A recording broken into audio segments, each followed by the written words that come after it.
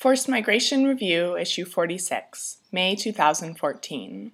Stateless in Afghanistan, by Mayura Kuppers.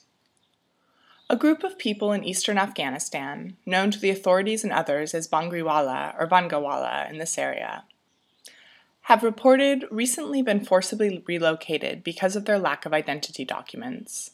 These people lead a nomadic lifestyle, following economic and marketing opportunities, and are generally seen as culturally different from the rest of society, because women often go outside the house for work or to beg, while men stay at home.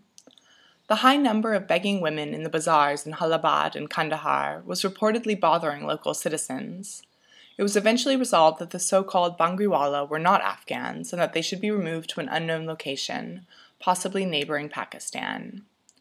Afghanistan's constitution states that all Afghan citizens should be treated equally, without discrimination. The citizenship law issued in 2000 rules that a person who has been living in the country for more than 5 years, has not committed any crimes, and is aged over 18 can apply for citizenship. Furthermore, it explicitly states that children born inside Afghanistan to parents with unclear citizenship status have the right to apply for citizenship. The problem lies in how people have to apply for a tazkara, the document that proves citizenship of Afghanistan and allows access to education, healthcare, legal representation, etc.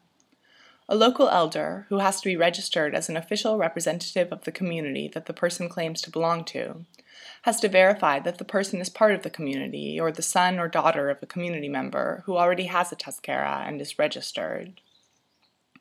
The practical problems for Bangriwala or other nomadic populations are twofold. First of all, most of their local elders are not officially registered, which makes it impossible for them to vouch for tazkaras. Secondly, most Bangriwala have never been registered in the National Archives and thus have left no bureaucratic trace, which makes it more difficult for their successors to register.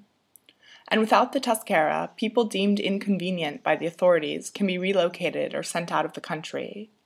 Our researchers were told repeatedly that a large group of Bangriwala had been deported about a month previously, yet another cause of displacement in Afghanistan that requires a just and sustainable solution.